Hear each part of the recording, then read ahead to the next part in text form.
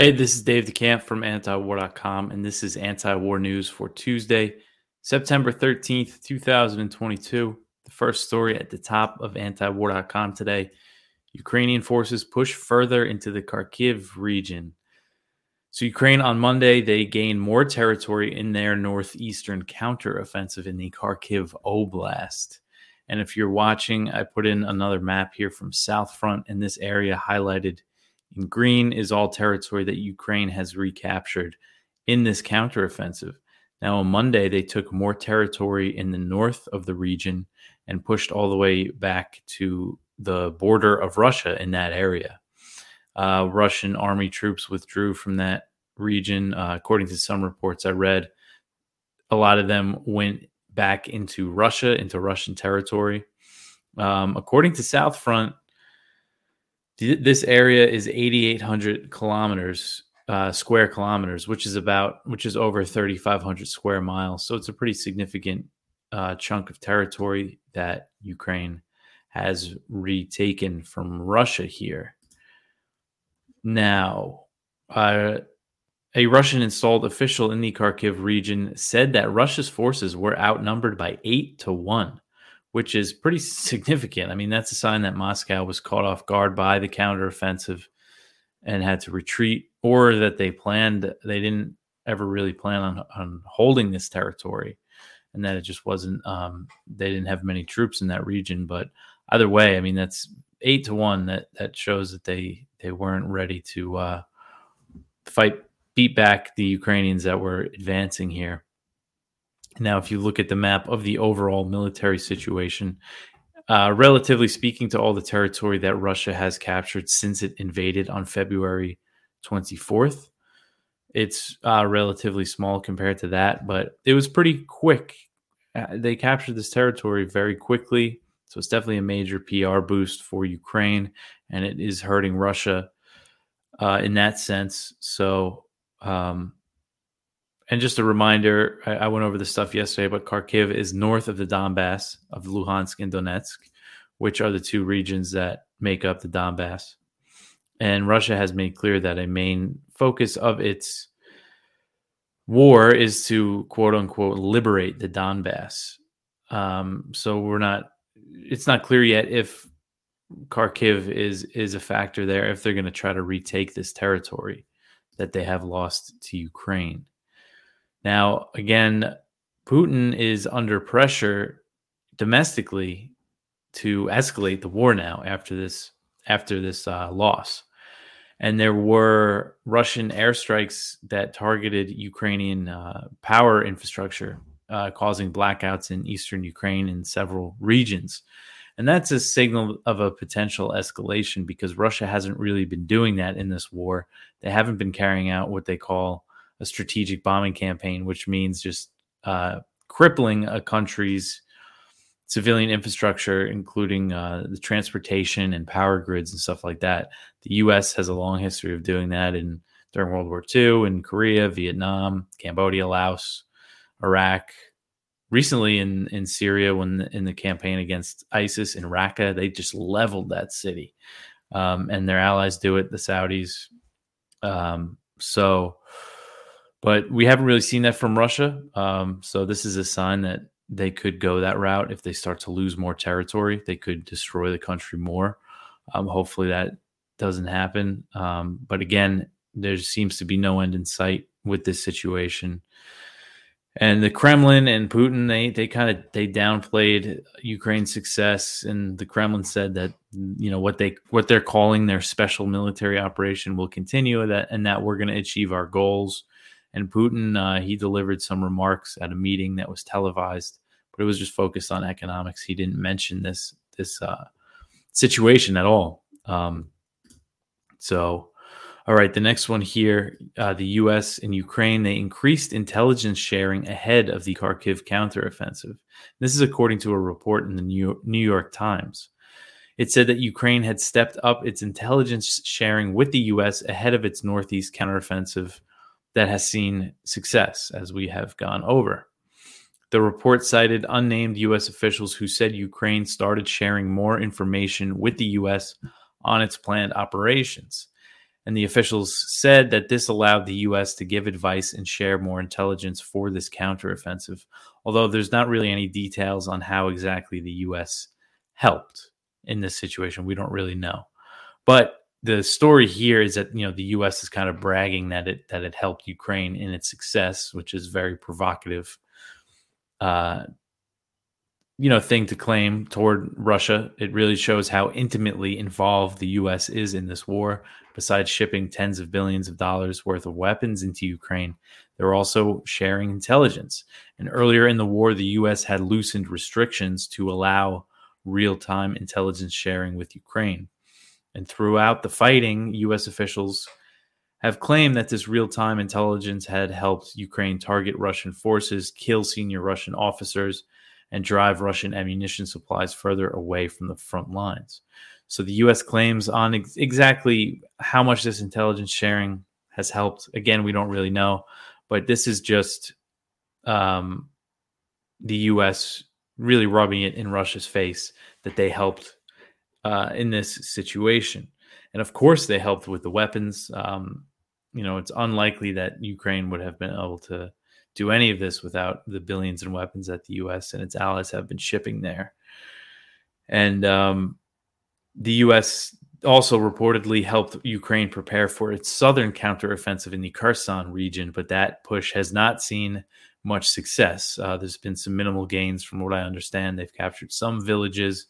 It doesn't seem like they've anything that they could hold on to, and that they took heavy losses in that counteroffensive. And it also seems like they took some pretty heavy losses in the Northeast in that to gain all that territory that they did. So that's another thing, is how Ukraine, where they're going to be able to go from here. We don't really know yet if they're going to try to push, into the Donbass region, or if they're going to kind of just hold on to what they have for now. We will see. But that's just another example of how involved the U.S. is on this war on Russia's border. Oh, one thing I forgot to mention from the first story is that in Belgorod, which is the Russian territory that borders the Kharkiv region, there was reports of shelling in that region, of Ukrainian shelling across the border. And they had to evacuate a Russian town on the border. So that's a signal that the fighting could spill over inside Russia, which could lead to a very significant escalation. Now, there's been a series of attacks and sort of mysterious blasts inside Russia throughout the war. A lot of them target oil infrastructure or power plants, things like that. And Ukraine hasn't officially taken credit, but I mean, who else would be doing it? So there has been those attacks ongoing, but when there's fighting right on the border here between Russian and Ukrainian troops, it could definitely spill over inside Russian territory.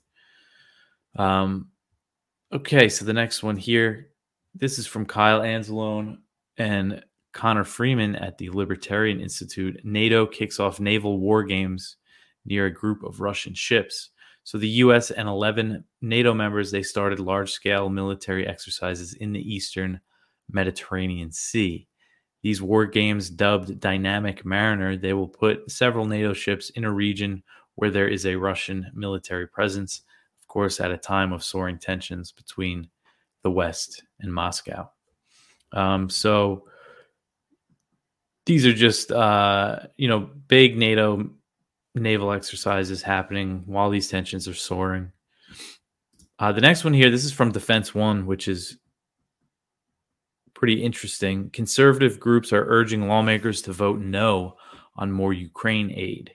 So these are Heritage Action, which is a sister group of the Heritage Foundation, and Concerned Veterans for America. They are urging Congress to reject President Biden's request for $13.7 billion in new aid for Ukraine. And that includes $11.7 billion for security and economic assistance, and $2 billion to reduce energy costs, U.S. energy costs. So this is aid that Biden is seeking on top of the $40 billion, that bill that he signed into law. That's running out. And before that, there was another 13 point something billion So the current total is over 53 billion, and this would bring it to 66 billion. And it's just interesting to see that there are these conservative groups that are historically, especially when it comes to Heritage Action, is different than the Heritage Foundation, but they are related. And they've been historically pretty hawkish and favored a lot of military spending. So it's interesting to see them come out against this new aid. And hopefully we see more of this from anybody.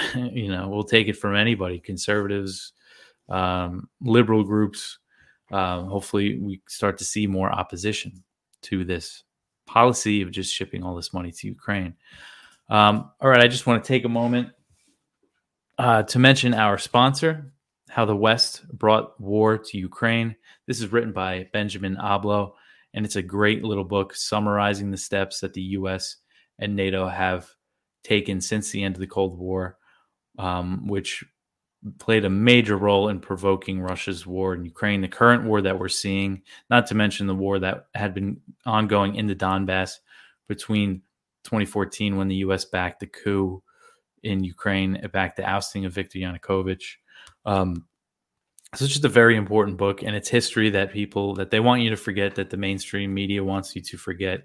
And it's summed up neatly in 60 to 70 pages here, and people should buy it. You could buy it in the description if you're watching on YouTube or Odyssey, or in the show notes of the podcast. Okay, we'll get back into it here. Now we're getting into Iran and Israel. We've had a lot of, articles about this lately, as the Iran deal seems like it's totally dead. So the top one of this section is Israel's Mossad chief vows to continue covert attacks inside Iran.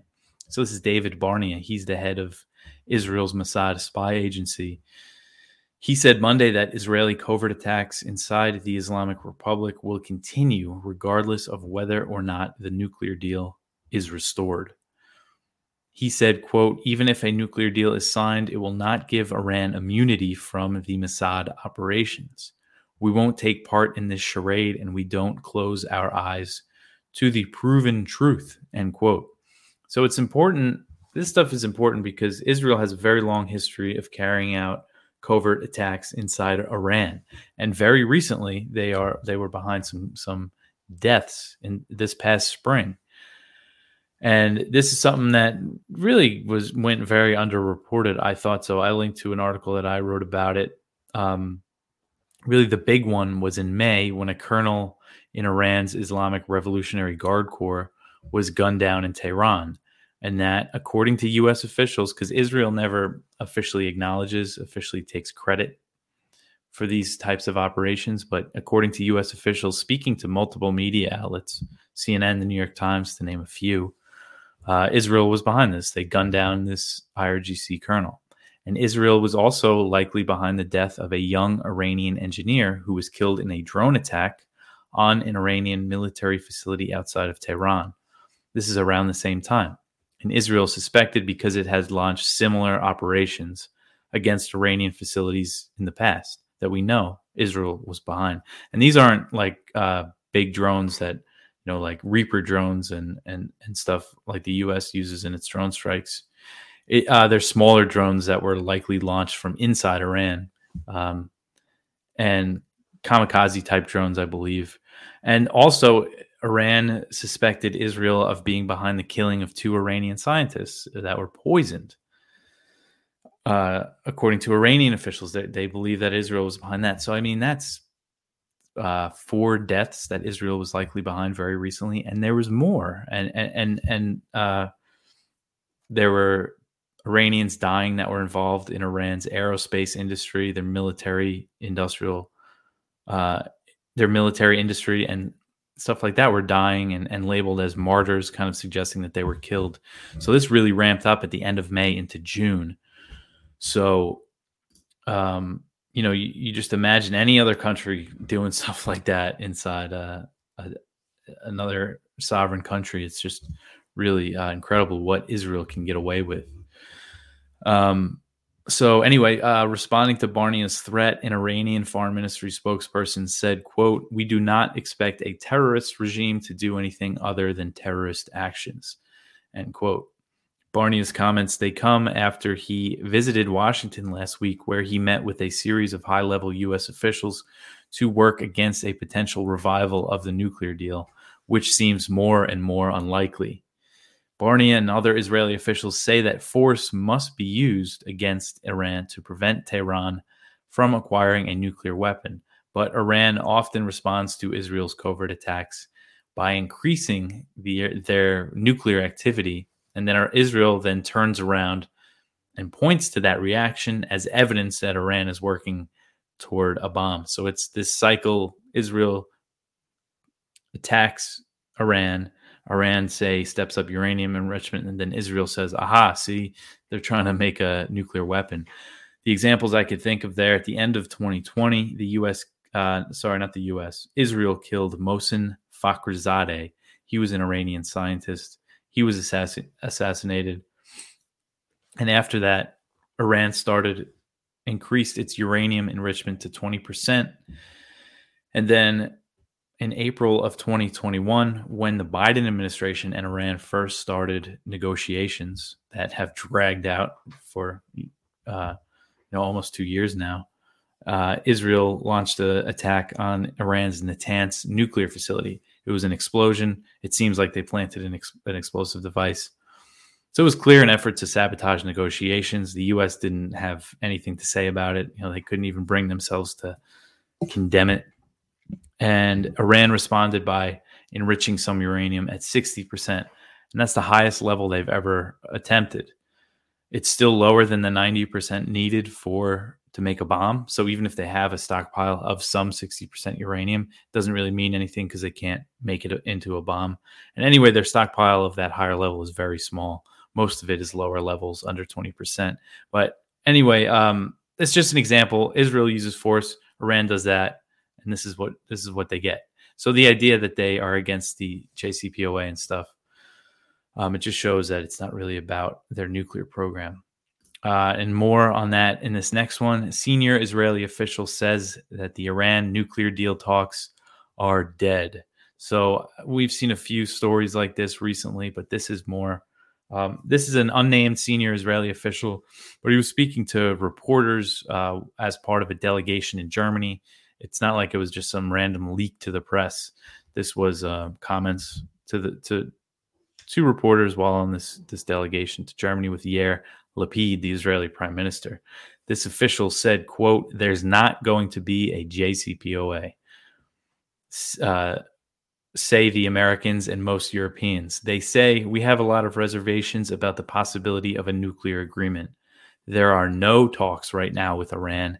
There is no one in Vienna," end quote. So Vienna is where the talks have been held, the negotiations, and nobody's been there for a while. So this Israeli official is saying it's done, which, again, we've seen other reports that say that the U.S. has conveyed that to Israel, that at least for now, there's no deal that's happening. The Israeli official claimed that Israel presented the European JCPOA signatories with evidence that they're saying proved that Iran is lying while these talks were going on, but the official didn't elaborate, and Israel is very notorious for sharing questionable intelligence on Iran. I linked to a good article from Gareth Porter about that. So now Israel is not a signatory to the JCPOA. The stumbled on my words there for a minute. The JCPOA signatories currently, since the U.S. has pulled out, are Iran, France, Germany, the UK, China, and Russia. But Israel still, of course, is very influential over the U.S. foreign policy, and they have major influence, and they've just been heaping on all this pressure. And the Israeli official said that it's time for the U.S. and Europe to start talking about a longer and stronger deal by using the threat of military action as leverage. The official said, quote, "It's time to start a strategic dialogue with the Americans and Europeans about a longer, stronger agreement. But what we need now is for the Americans to put a credible military threat and everyone to push for a better agreement. We need an agreement without sunset clauses," end quote. So the sunset clause refers to the fact that the JCPOA doesn't last forever. It eventually expires.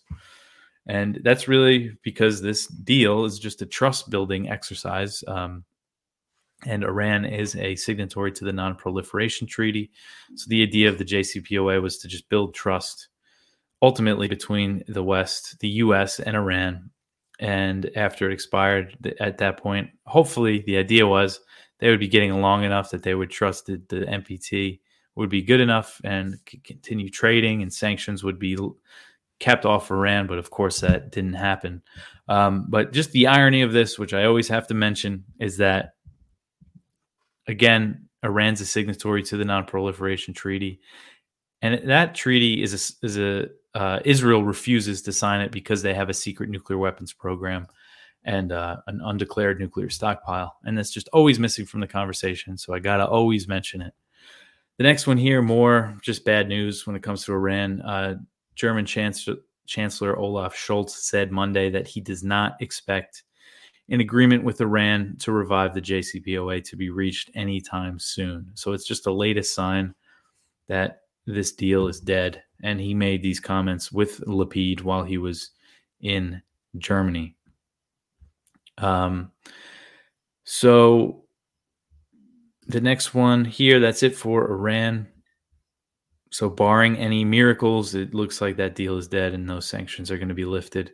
And, this was really brought about, this European push, because that's who pushed it, was the EU, was brought about because they're facing these soaring energy prices because the sanctions on Russia are backfiring. So we don't know exactly what the big disagreement was between the U.S. and Iran. We know they were at odds over guarantees, the IAEA's investigation into uranium traces, and possibly just the sanctions that the U.S. was willing to lift. It might not have been enough for Iran. But anyway, the next one here. This is the last news story from Jason Ditz. ISIS kills 7 U.S.-backed fighters in eastern Syria. So there was an ISIS attack against the Kurdish-led SDF, which is the force that the U.S. backs in eastern Syria as part of the U.S. occupation of that area in Syria. And so it was related to an SDF operation on a camp that houses tens of thousands of former ISIS fighters. So ISIS released a video showing the killing of 6 Kurds who had been captured in the operations. The 6 were all captured alive and executed later. The U.S. and SDF, Jason explains how they took materially all of the ISIS territory in Syria and herded the remnants, including civilians, into camps. So it's a really bad situation for people that are stuck in these camps with these ISIS fighters. And there's a prison too, and there's a bunch of child prisoners. And the countries that a lot of these people are from don't want to take them. So it's a really just horrible situation for the people that are stuck in the middle of it. And there's been reports of this ongoing unrest in these camps. And, of course, this is can be a breeding ground for ISIS to recruit when people are stuck in such terrible situations.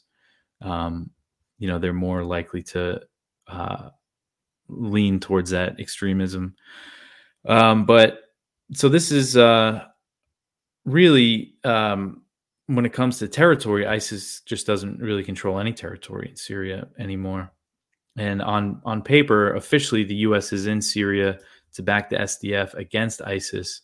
But it's also their presence is about putting the pressure on Damascus, the economic warfare against the Syrian government, against the country of Syria. It's all part of that too. There's the oil in eastern Syria, the wheat fields that the U.S. is controlling. So it's just a really bad situation overall. But that's it for today.